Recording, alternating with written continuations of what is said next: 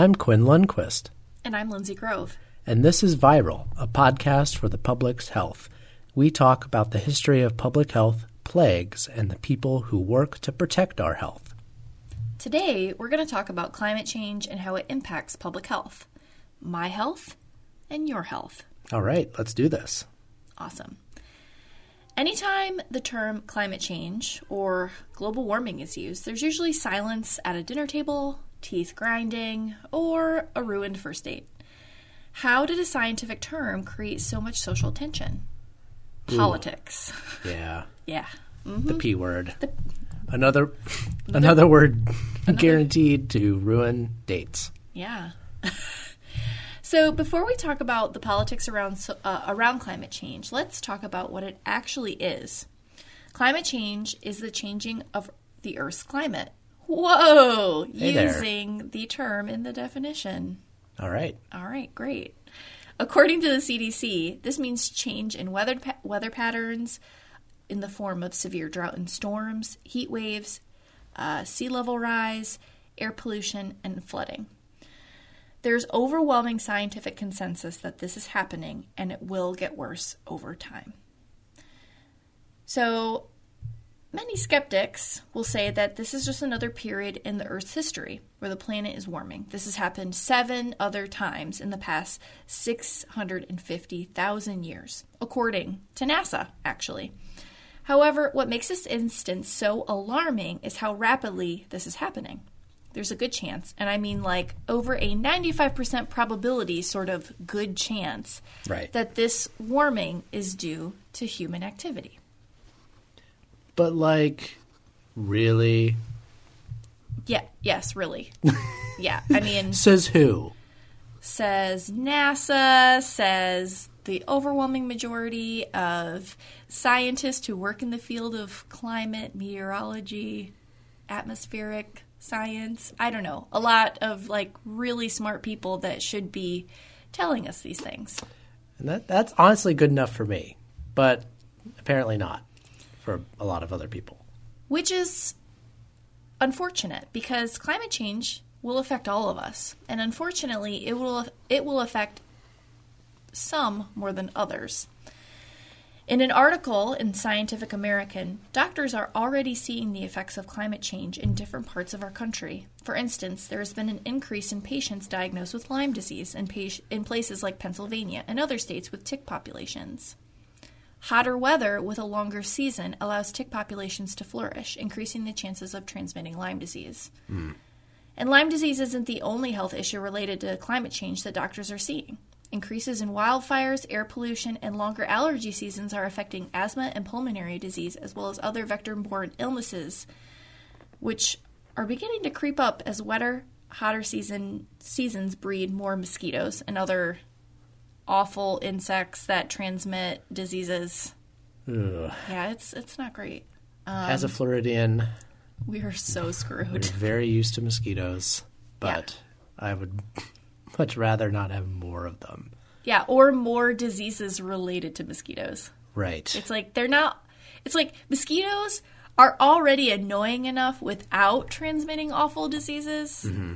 And then you've got chikungunya, West Nile, dengue, Zika. Oh, do you mean Burger King's new chikungunya sandwich? The new chikungunya deluxe? Are we just both really hungry? I'm very hungry. Yeah, me actually. Too. Me too. Actually. Or maybe the Taco Bell's new chikungunya dippin' strips. Yeah, Wait, I thought that they just started serving dengue wings. That's a sauce, right? That is a sauce. With oh boy. Yeah.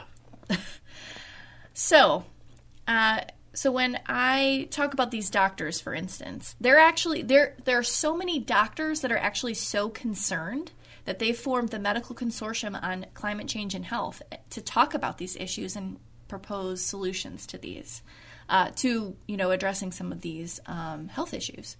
So women and other marginalized populations are at particular risk for negative health outcomes related to climate change. Because, of course they are. Right. Because they can't get enough of a break. Yeah. In terms of, Health the wage inequity. gap, Yeah. health inequities, Just like all the general things. crappiness related to being in a marginalized group. Yeah. Yeah. Yeah. Why not add climate change to that mix?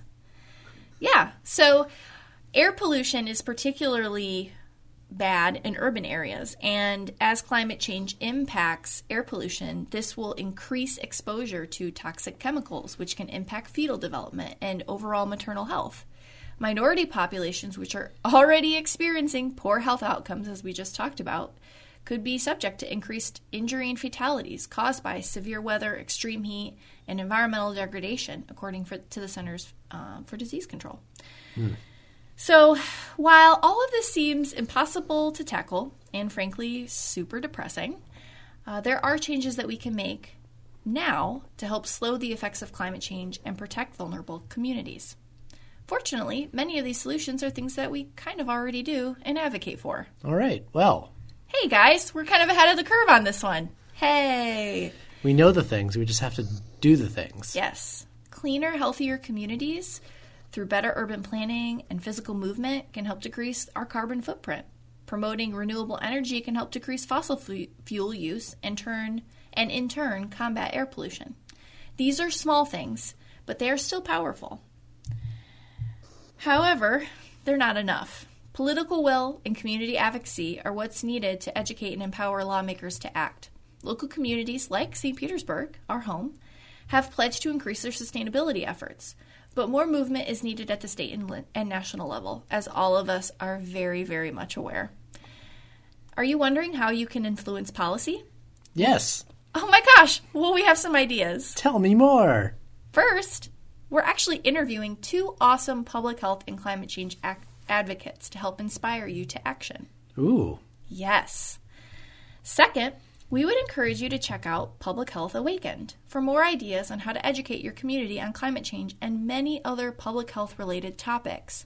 They have great fact sheets, informational resources specific to the sector of public health you're working in, and provide frequent updates on current legislative actions. So don't get discouraged. While we can easily feel powerless in public health, our strength is in our passion for helping others and using evidence to support our causes. These are powerful tools in changing the hearts and minds of communities and policymakers. So don't fret. You're not alone. You're an important, vital part of public health professionals that care just as much as you do about our future. Yeah. Does that make you feel a little bit better? It does make me feel a little bit better. Good.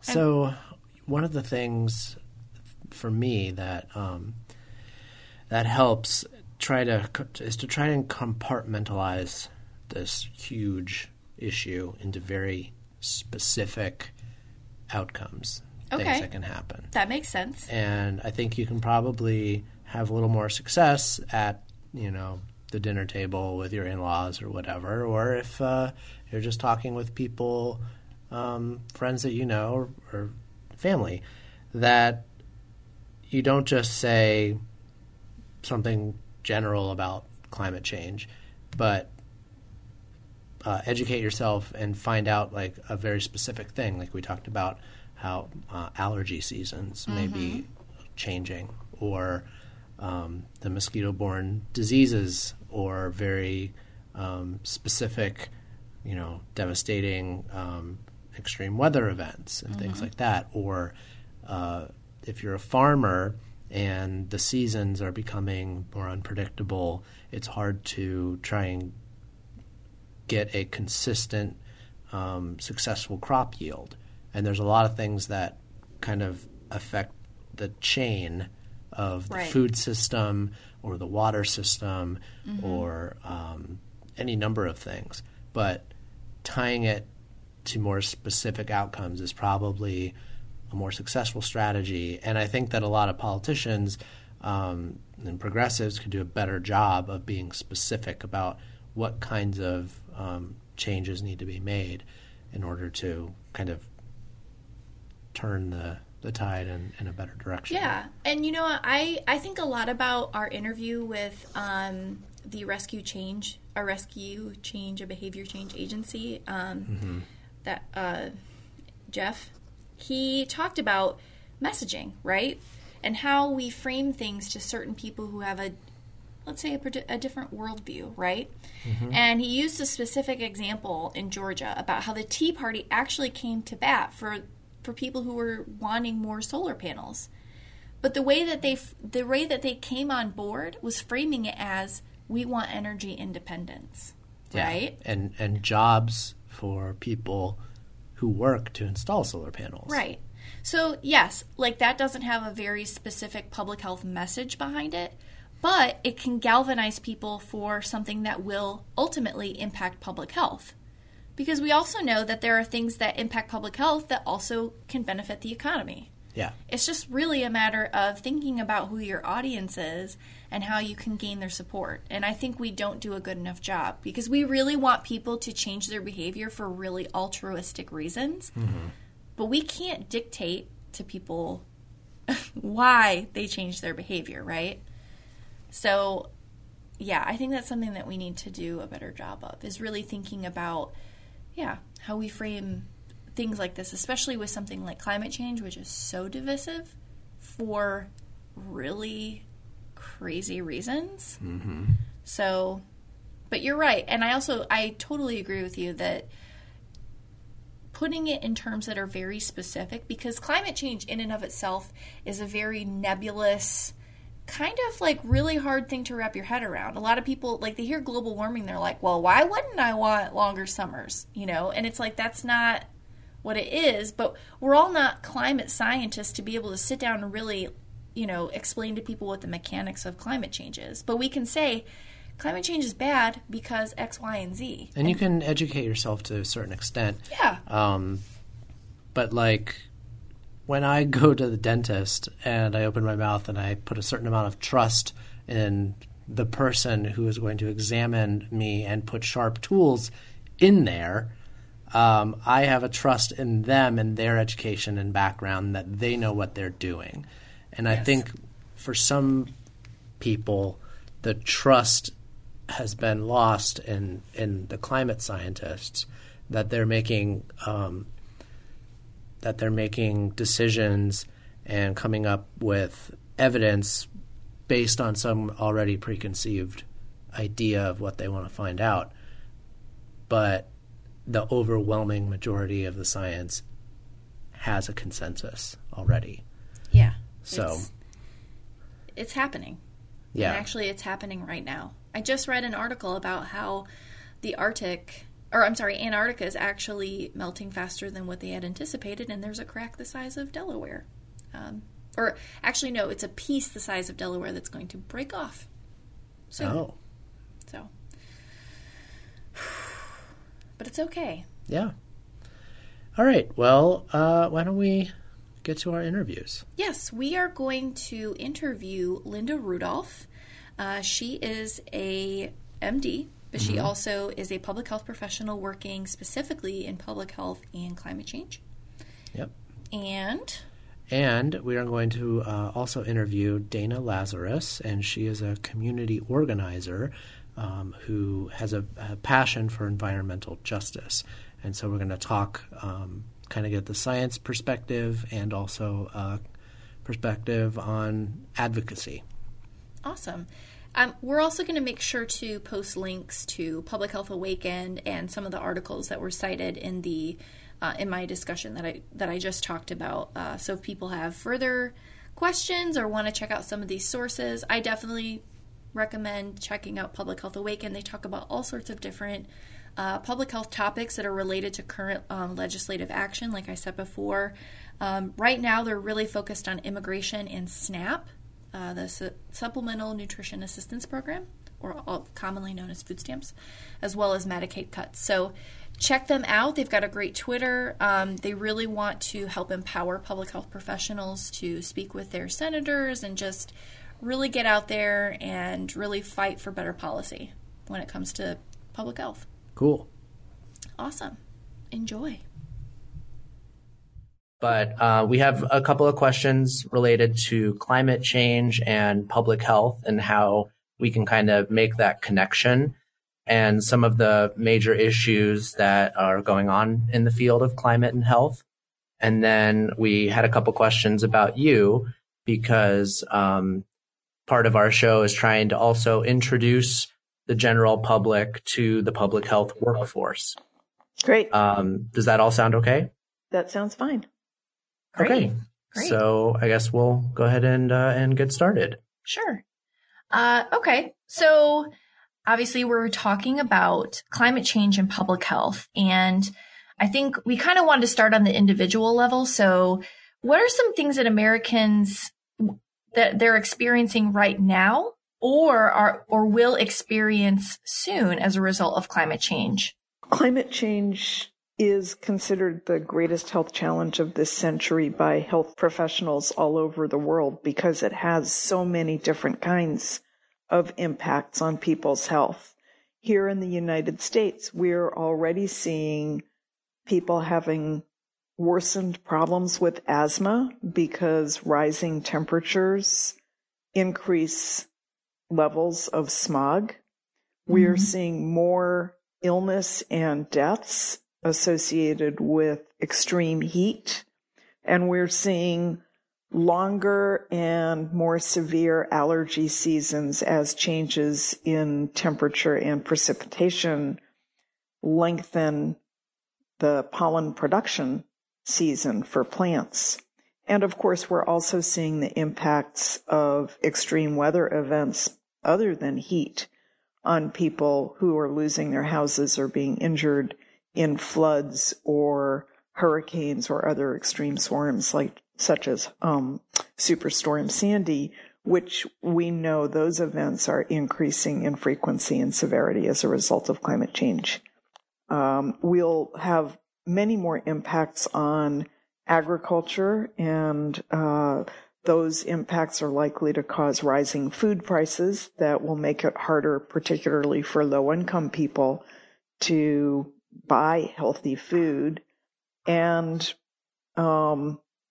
we've already seen some of the impacts of drought that make it harder for people to access clean drinking water. Those impacts are likely to worsen. Yeah, and those are all really serious issues. And I think another thing that I read about in researching for this episode was the potential for vector-borne viruses. In talking about thinking mosquito-borne illnesses as ticks. Or ticks with Lyme disease as the seasons become more warm or more wet. That's right. And the other scary thing about vector-borne diseases is that these changes in temperature and rainfall patterns are also allowing some kinds of mosquitoes that weren't in particular areas to move into those areas. So, for example, the Aedes aegypti mosquito that carries chikungunya and dengue fever and Zika that we know causes very severe birth defects is moving into areas that it hasn't prior been. So that's a very big concern as well. Climate change affects the social and the environmental determinants of health. And you mentioned things like clean air, safe drinking water, sufficient food, and secure shelter, as well as more unpredictable things like extreme weather events. What are some ways that public health professionals are studying this, and what are some potential solutions or things that public health professionals are recommending that we do? Well, one of the exciting things about climate change is that the solutions for climate change are also solutions that make our communities much healthier.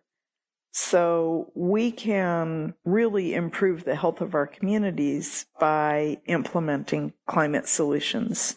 If we switch from dirty fossil fuel-based energy like coal and natural gas to clean renewable energy, we can significantly reduce air pollution and all of its impacts. If we walk and bike and use public transit more and stop using gasoline-powered automobiles as our major transportation form, especially for short trips, we reduce air pollution, but we also increase physical activity in our daily lives, and that will reduce cardiovascular disease and diabetes and osteoporosis and obesity. And if we reduce meat consumption and consume local, sustainably grown produce, we reduce methane from cattle, and we reduce transportation greenhouse gas emissions from moving food around, and we increase access to healthy foods like fruits and vegetables that really will increase our health in a variety of ways as well. What about the issue of climate change speaks to your background in public health? I've worked as a preventive medicine physician for many decades now, and climate change is such an important health issue. It's critical that we reduce greenhouse gas emissions now so that we don't lock in catastrophic climate change that will have impacts on our health that will be very hard for us to adapt to. Mm-hmm. So climate change is sort of the quintessential public health problem that needs early prevention, and where we can take actions that will improve the health of our communities and improve health inequities, because the conditions that create climate change, traffic that causes air pollution from refineries and other dirty industries, those kinds of conditions also create health inequities, and we know that climate change disproportionately impacts people of color and low-income communities. So there's all these opportunities for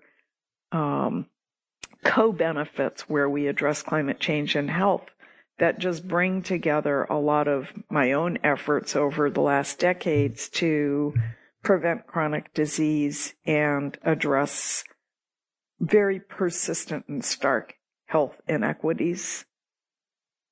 So speaking of co-benefits, I know that you work in the field of health in all policies as a framework for kind of bringing certain issues together.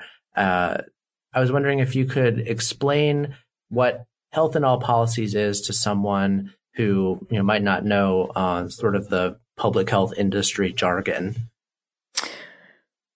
We know now that the conditions in which people live, work, play, learn, those living conditions are really what drives our health.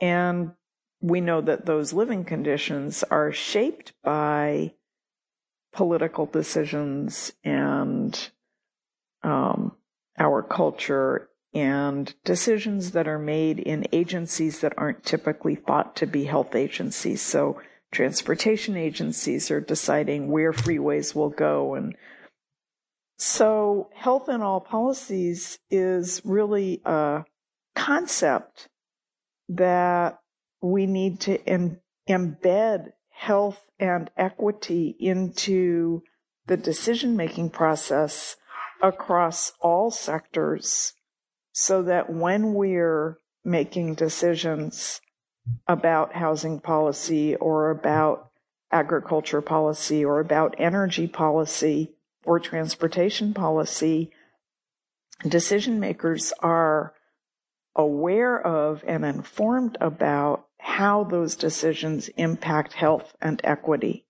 Right. So like if you're imagining giving somebody, a policymaker, an idea or proposal for legislation, one of the first things they might ask is, oh, how much is this going to cost? And with health in all policies, it's like trying to get them to also consider not just how much it will cost or what the economic or environmental impact would be, but also what will it do for the health of my constituents. Exactly. And of course, because health is about, our health care costs are about 16 or 18% of GDP, those decisions also have a big impact on cost and on the economy, because when we prevent illness, we also prevent healthcare costs. And it used to be that you think about urban planning, right? Urban planning used to be intertwined with health because of the hygiene issue. So, now that those are sort of siloed, now we're trying to get back to not just looking at urban planning, but, looking at all of the different built environment, social environment, and even the economic environment and how those play into, public health impact. Right. Public health agencies all over the country are increasingly working with their planners, with their housing agencies, with their agricultural commissioners to partner together and collaborate, because there's so many ways in which we can improve health and improve mobility or improve housing affordability that help our communities economically and address health and equity. So we just have one more question for you. And what we like to do with this last question is we want to try and show people that our scientists are people too. And I want to know kind of what you are reading or enjoying, what's on your nightstand these days. It could be public health related or not. Well, I like to spend a lot of my free time outdoors and enjoying our beautiful environment. Me too. And I just came back from a wonderful trip to the Grand Staircase Escalante National Monument in Utah. Ooh. Awesome. Where we hiked every day in beautiful country, and I was extremely grateful that beautiful landscape was being preserved in the National Monument. So I've been doing some reading about national monuments and how wonderful it is that right now we still have all of these beautiful places that are for anyone in the public to enjoy. And one of the great things about being in the National Monument or in some place like Zion is just that we have these lands set aside for all people that live in the U.S. to enjoy in perpetuity. And I hope that the in perpetuity remains. Yeah. Yes, we feel the same way. Quinn and I both rock climb, and having access to such a beautiful piece of nature and being able to interact with it in such a different way, like through rock climbing or through hiking, that has such a profound impact on mental health, on physical health, and you're right. It's meant for everybody. And, we also hope that it, continues to be accessible. So I'm definitely going to add that park to my bucket list, because I've not spent very much time out west.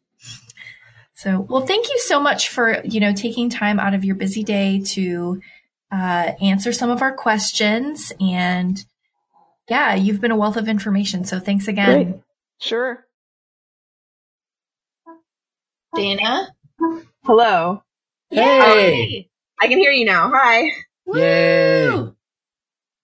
Hi, I'm Lindsay. I think we met At the Science March. That's right. We walked by and I was like, Yeah. hey, is that Dana?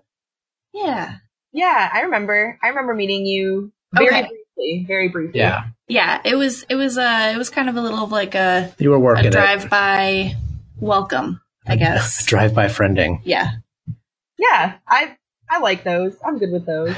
I have to do them a lot. Dana Lazarus is a Fine. community organizer working with Organize Florida, a movement of community leaders coming together to fight for real, lasting change across the state of Florida. She is especially passionate about environmental and social justice. Welcome to Viral.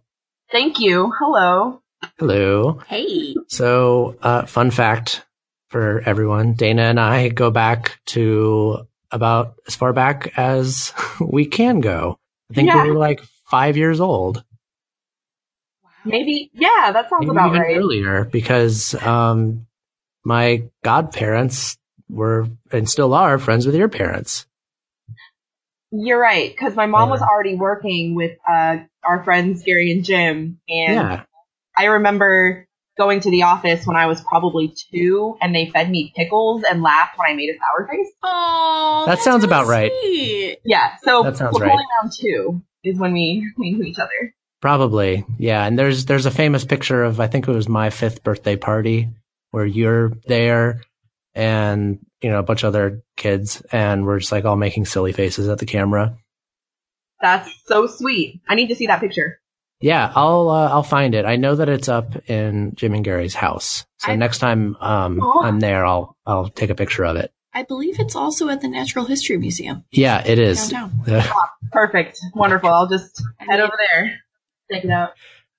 So you are a community organizer. What is that? You know, I didn't even know what a community organizer did until I was hired. But it turns out that, in my opinion, community organizing is probably the most important job in the world. Basically, community organizers organize people for a common goal, usually to under the assumption that people can make the best decisions for themselves and should have a voice in the decisions that are made and all of the things that like affect our lives. It can be political or it can be issues based. And the kind of community organizer I am is actually I do both. Working around policies and candidates, but also between elections doing issues-based organizing in education and what we call changing the narrative. So kind of talking to people about issues that matter and also getting feedback from people to find out what people care about. So in terms of policy change, like thinking of the Schoolhouse Rock model of how things get written into law, what is the role of a community organizer like yourself, you know, kind of jumping off the fact we talked about getting people all together, whether it's to form a consensus in a certain community about a certain issue, but then how do you turn that energy into actual policy change? I'm doing outreach to people, constant outreach to people, and bringing them in to different campaigns that we're working on. And the campaigns are focused usually on a policy change. So like writing a bill and getting it passed, or a campaign can be based around specifically changing a narrative around, for example, criminal justice reform and getting people to understand this prison industrial complex, because people aren't going to want to get together to take action and change a policy if they don't understand what the prison industrial complex is. And campaigns in order to happen also need volunteers. So it's a long process. Some people say that community organizing is like event planning because there's a lot of events that need to be planned. So it's like a lot of logistics. There's a lot of logistics. There's a lot of data entry. There's a lot of theory in how best to organize the good people, you know, and but we have to pull in like education theory. We have to pull in public speaking. We do a lot of training. It goes all over the place, to be honest. Which is common when you're working with people. I mean, especially when you're trying to organize them, it's kind of like herding cats. So exactly. Yeah. It is, but empowering people is definitely one of the most important and difficult parts of my job. But at the same time, you can also look at the role of a community organizer as simply being empowering people, empowering communities. So that's kind of the $1 million question, is how do you show people that they have the power within them to make change? Especially when they link up with other people and act as a unit. So there's a whole bunch of, different tactics, and you kind of feel out the person. I will say that for the purpose of really making a difference in a usually relatively short amount of time, we have to find the people who are kind of already there and then plug them into action to take. But there's also, it's like people kind of exist on a bell graph.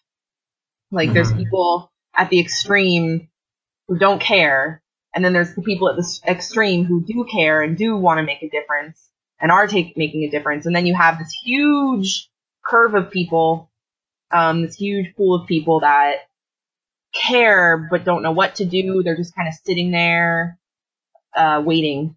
And so my job is really to activate the people who already care while kind of pumping people up who are in the middle and staying, kind of like talking to people and showing them that there's outlets that exist and giving the motivational speeches and, talking about, you have to do a lot of bragging, which is really counterintuitive.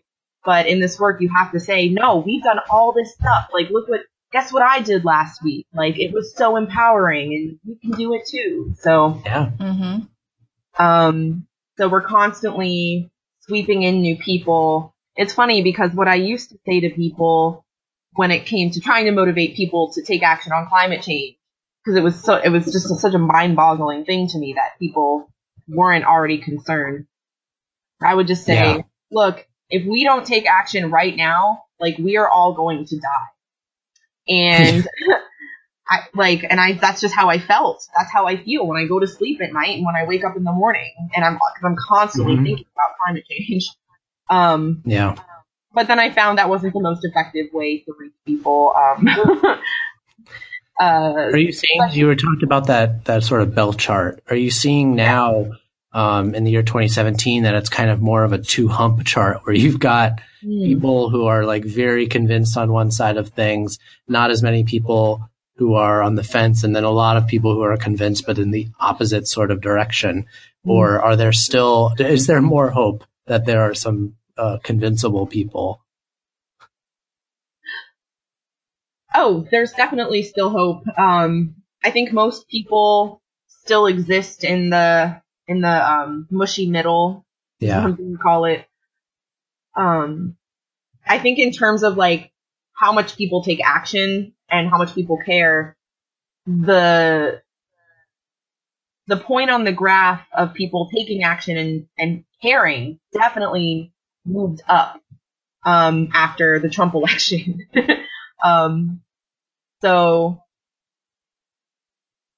yeah, there's many more people who are paying attention and feeling motivated to take action because of the Trump election. Which is, this is about trying to sustain that momentum. Absolutely. It's funny because I've been doing activism and organizing work for about 10 years, which isn't very long in the scheme of things, but definitely before the Trump election happened. And it is kind of frustrating to me because people do need to understand that a lot of this stuff was happening before the Trump election. Like all this polarizing stuff, these radical, terrible things happening, the executive orders, the hateful rhetoric. It's very in your face, but it's just showing signs of the sick system that already existed. This episode, we talk about climate change, and it's a significant threat to the health of everyone. But a lot of times, people feel like they really can't affect change, even if they really wanted to, because the effects are so broad and long term. So what do you say to someone who you're trying to motivate to participate in a cause who says, it doesn't make a difference what I do now, especially when it comes to climate change? Climate change is such an interesting issue to be organizing around because it is the most urgent issue while feeling like the least urgent issue. My coworkers work on issues such as racial justice, criminal justice, and reproductive justice. And, you know, those are very personal to people. You know, women are going to say reproductive justice, or I should say people with, people who can give birth. Reproductive justice is very personal to them because it threatens their lives right now. And you can draw a line directly from someone who has experienced an unjust system. You can see the effects. You can literally talk to that person. Right. Whereas, I mean, I do believe that individuals are being harmed by climate change. The line is a little bit less direct to a lot of people, or somehow that relationship is kind of harder to tease out. And earlier I was talking about changing the narrative, because sometimes the people don't know what they don't know. And when it comes to climate change, I'm currently working to change the narrative so that people understand that climate change is affecting people right now. Exactly. One of the things that has come up sort of as a recurring theme in previous episodes is finding an actionable message for an actionable audience. And it's not always about, you know, finding the most, the biggest message, like, you know, 20 million people will die by 2030 if this happens.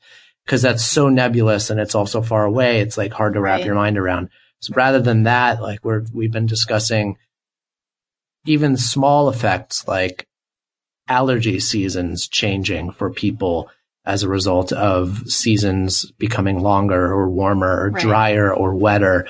Or Lyme disease. Or Lyme disease and things like, because, there's going to be more ticks this season than there have been in years past. Right. Or mosquito-borne illnesses like Zika and dengue and malaria could become more prevalent in new areas, whereas they're kind of right now thought of as a tropical disease. It could come to new places because of changing climates. And I think trying to find those compartmentalized messages is important. What do you think about that strategy? So one thing as a community organizer that we teach people is that your story is the most compelling bit of evidence that exists. Because I can show people graphs of sea level rise taken straight from the NOAA website, and they won't feel an emotional reaction that makes them motivated to do something, as opposed to actual stories. So, for example, there is a brain-eating bacteria that survives in freshwater lakes in warmer temperatures, and it's showing up more and more.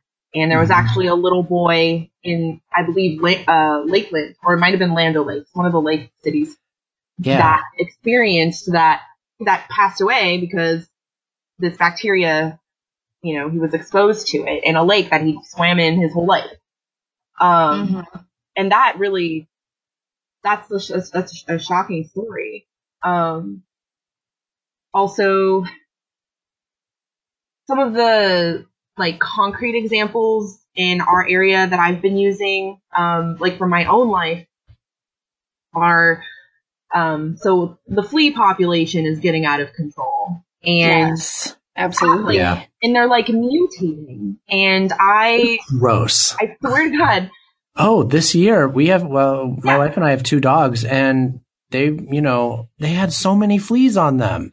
And they're like up to date with their medications and everything, and we were still having to pick them off. And I was like, geez. How is it possible? I mean, there has to be a connection between the fact that we haven't had a freeze in over half a decade, when usually we were supposed to get them like every other year or so. These insects aren't dying.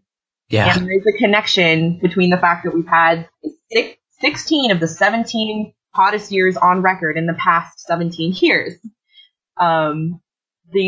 These pests are able to survive. So kind of like drawing those examples from real life to the concepts that we're talking about, and explaining that these things are happening right now. Another one that I've been really focused on to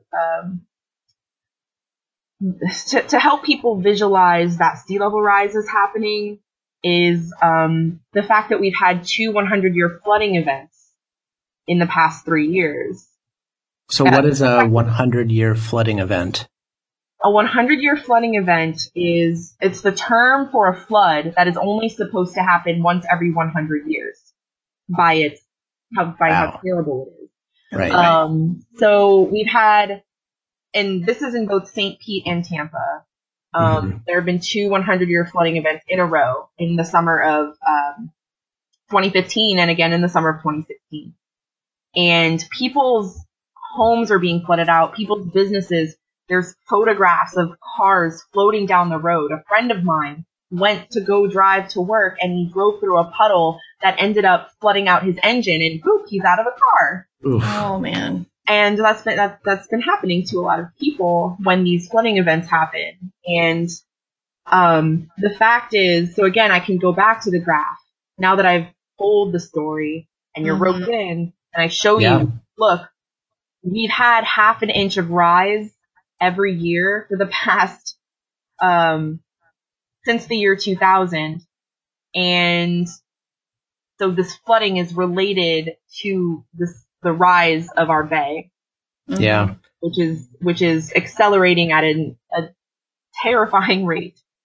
I like that strategy because it's not like you're throwing away the graph. You're still using it, but you're bringing people in with a story, something that they can relate to and an emotional reaction towards that kind of creates that memory. And then they tie it to the data and the evidence. Yeah.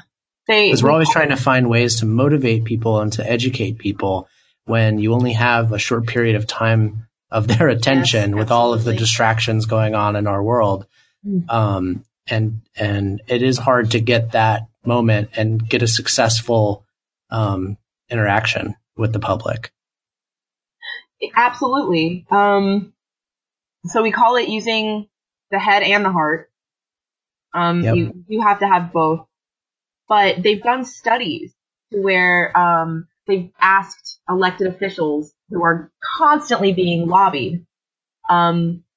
They picked out several different types of evidence, including, facts and personal stories and some other things.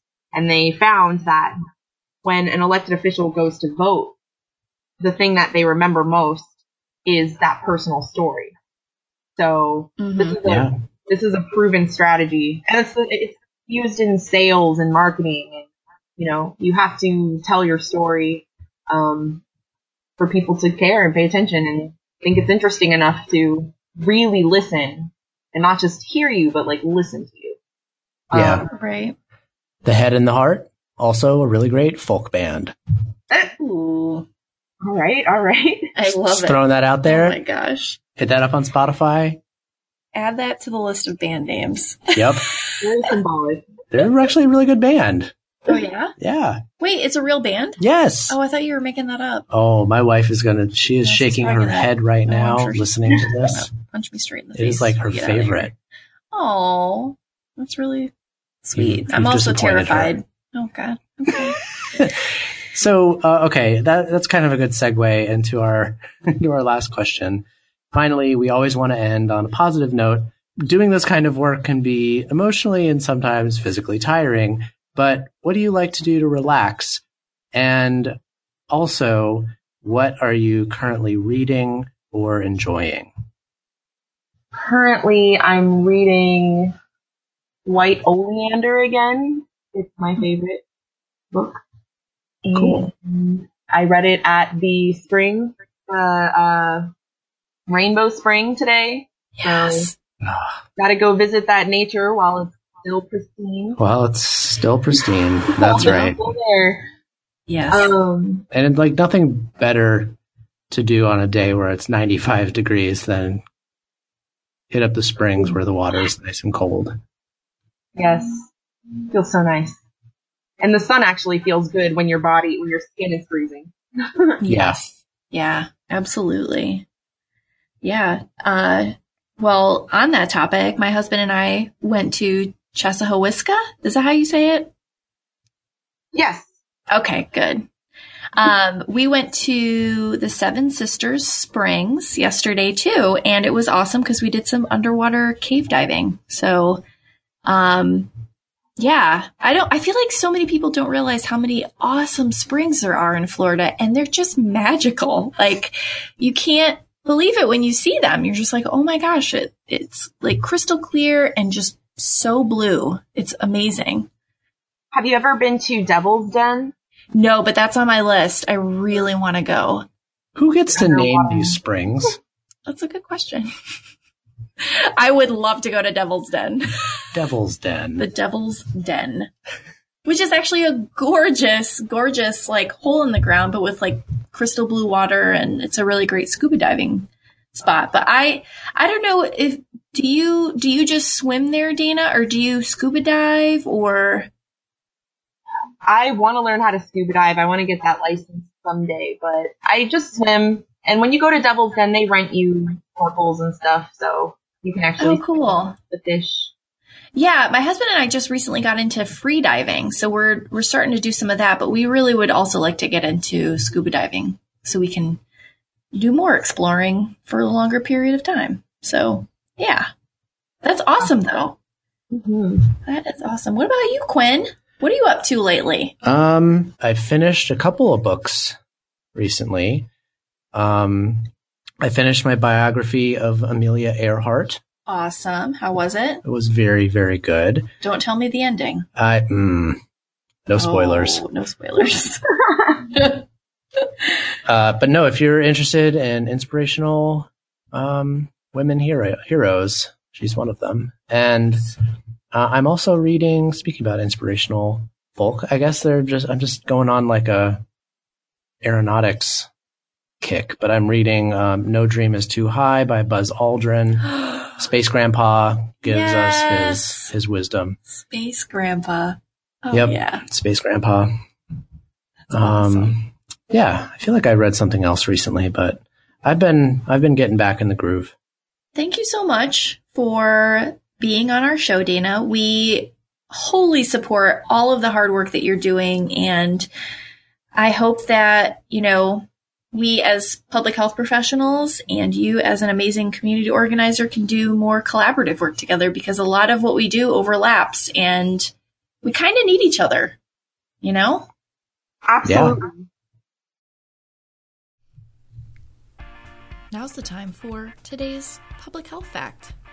The Centers for Disease Control and Prevention, or the CDC, is one of the most widely recognized resources in public health. Many people may think the CDC is the head of public health in the United States, but the U.S. Surgeon General runs the public health system. Another misconception about the CDC is it only works to solve health problems in the U.S. In reality, the CDC focuses on health issues worldwide, especially since the amount spent on public health initiatives is so unequal. For example, in 2000, $4,500 was spent per capita in the U.S. on public health, compared to so many African nations that spent less than $10 per person on public health. That public health fact was brought to us by Sandy. Thanks, Sandy.